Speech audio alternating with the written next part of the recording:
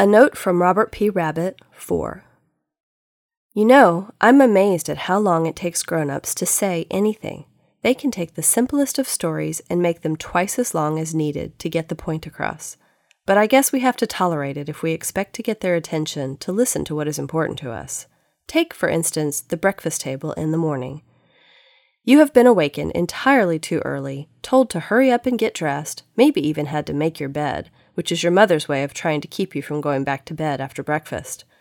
And then you are sitting at the table, and what you really want is one of the donuts that's on the plate across the room.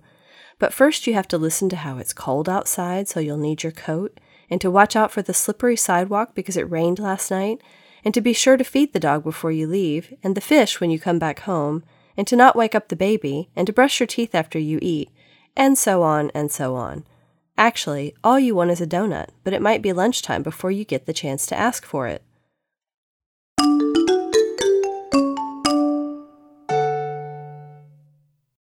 Chapter 4. The Big Issue. I poured my coffee and continued the story. Dr. Robinson has been a very successful scientist in the study of rocks and elements. He has several patents on procedures for extracting oil from the ground that have made him very wealthy. "What's a patent?" asked Robert P. Rabbit, who had not been talking much as he was thoroughly enjoying his rutabaga. When someone invents something brand new and wants to be sure whoever makes it pays him some money for using the idea, the inventor applies to the government for what is called a patent. Then, if the government agrees the invention is new and unique and that nothing like it exists, the government gives a patent to the person who invented it, and after that, anyone who wants to use that idea must pay the inventor. Anyway, I went on, Dr. Robinson was sitting in his office 2 weeks ago when a visitor came to see him. The visitor was the spitting image of one of the students who had worked in the lab on the Apollo Moon project 46 years ago, Myron Woodard. So he thought the visitor must be Myron's son.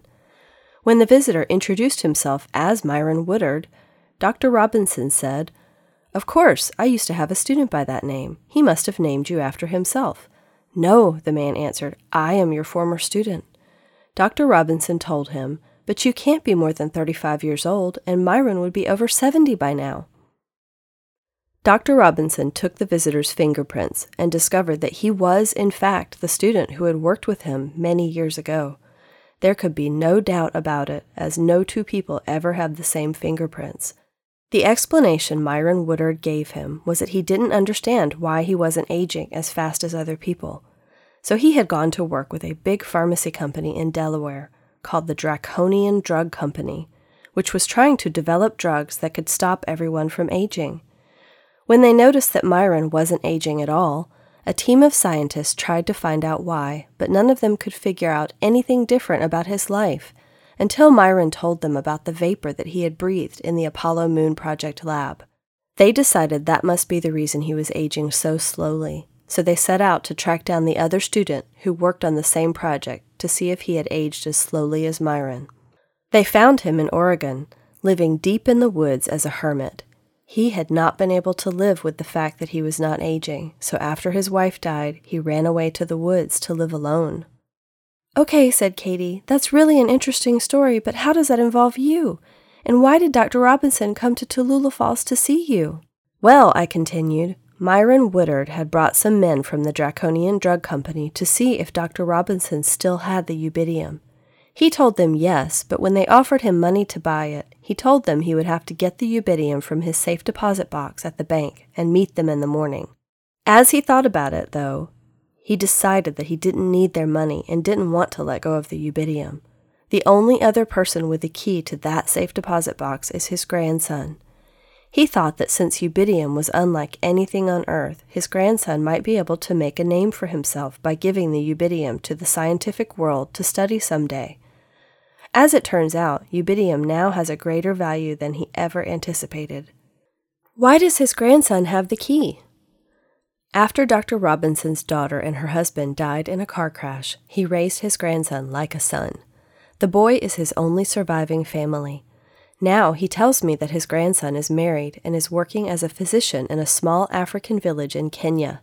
He and his wife are missionaries and are dedicating their lives to helping children with serious physical problems, and who otherwise could not receive the treatment they need.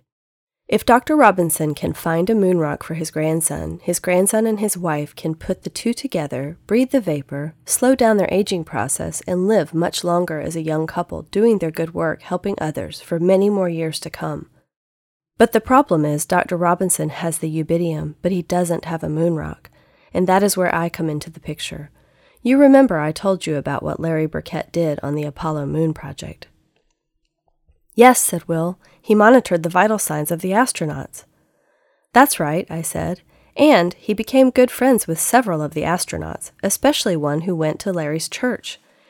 He and Larry would study the Bible together before and after the astronauts' trip to the moon, and one of the things all of the astronauts did when they walked on the moon was leave behind small items they had brought with them. Then they'd take moon rocks of equal weight home in exchange, which they gave to their family and friends when they came home. Larry's friend gave one of the rocks that he brought back to Larry. He later traded it for a moon rock brought back by Neil Armstrong, the first man who walked on the moon, since the ones Neil Armstrong brought back came from a special area on the moon called the Sea of Tranquility. The rock Larry had is one of the rarest items on Earth, and a lot of people would like to have it. I guess the old man thinks you know where Larry's rock is, doesn't he? Asked Katie. Yes, I answered. Since Larry passed away and I am the attorney for his widow, Judy, Dr. Robinson assumes that I either have the rock or know where it is. Well, do you? Will asked. I'll tell you the same thing I told the old man, and that is that Larry gave me a letter that contains the first in a series of clues as to where he hid the moon rock. Katie asked, but why would Larry hide it?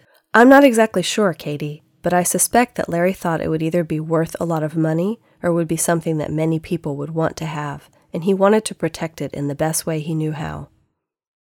So you want us to help you follow the clues to find the moon rock? Asked Katie. You've hit the nail on the head. Wow, can we see the letter? Asked Will. I love following clues. Well, I haven't looked at it in over 12 years, I said. I just never gave it much thought all this time, but now I guess it might be really important. I'll tell you what, I'll go get a copy of the letter that I have in my study, and you three take it over to Dirtman and let's see what he has to say about it. You can tell him the whole story and tell him to call me on my cell phone if he has any questions, I added. We sure will, Katie said. I guess that means the global detectives are back in business. I suppose so, I said with a smile. And as soon as they had a copy of the letter, off they went to see Dirtman, and what he would tell them would set them on an exciting and dangerous journey.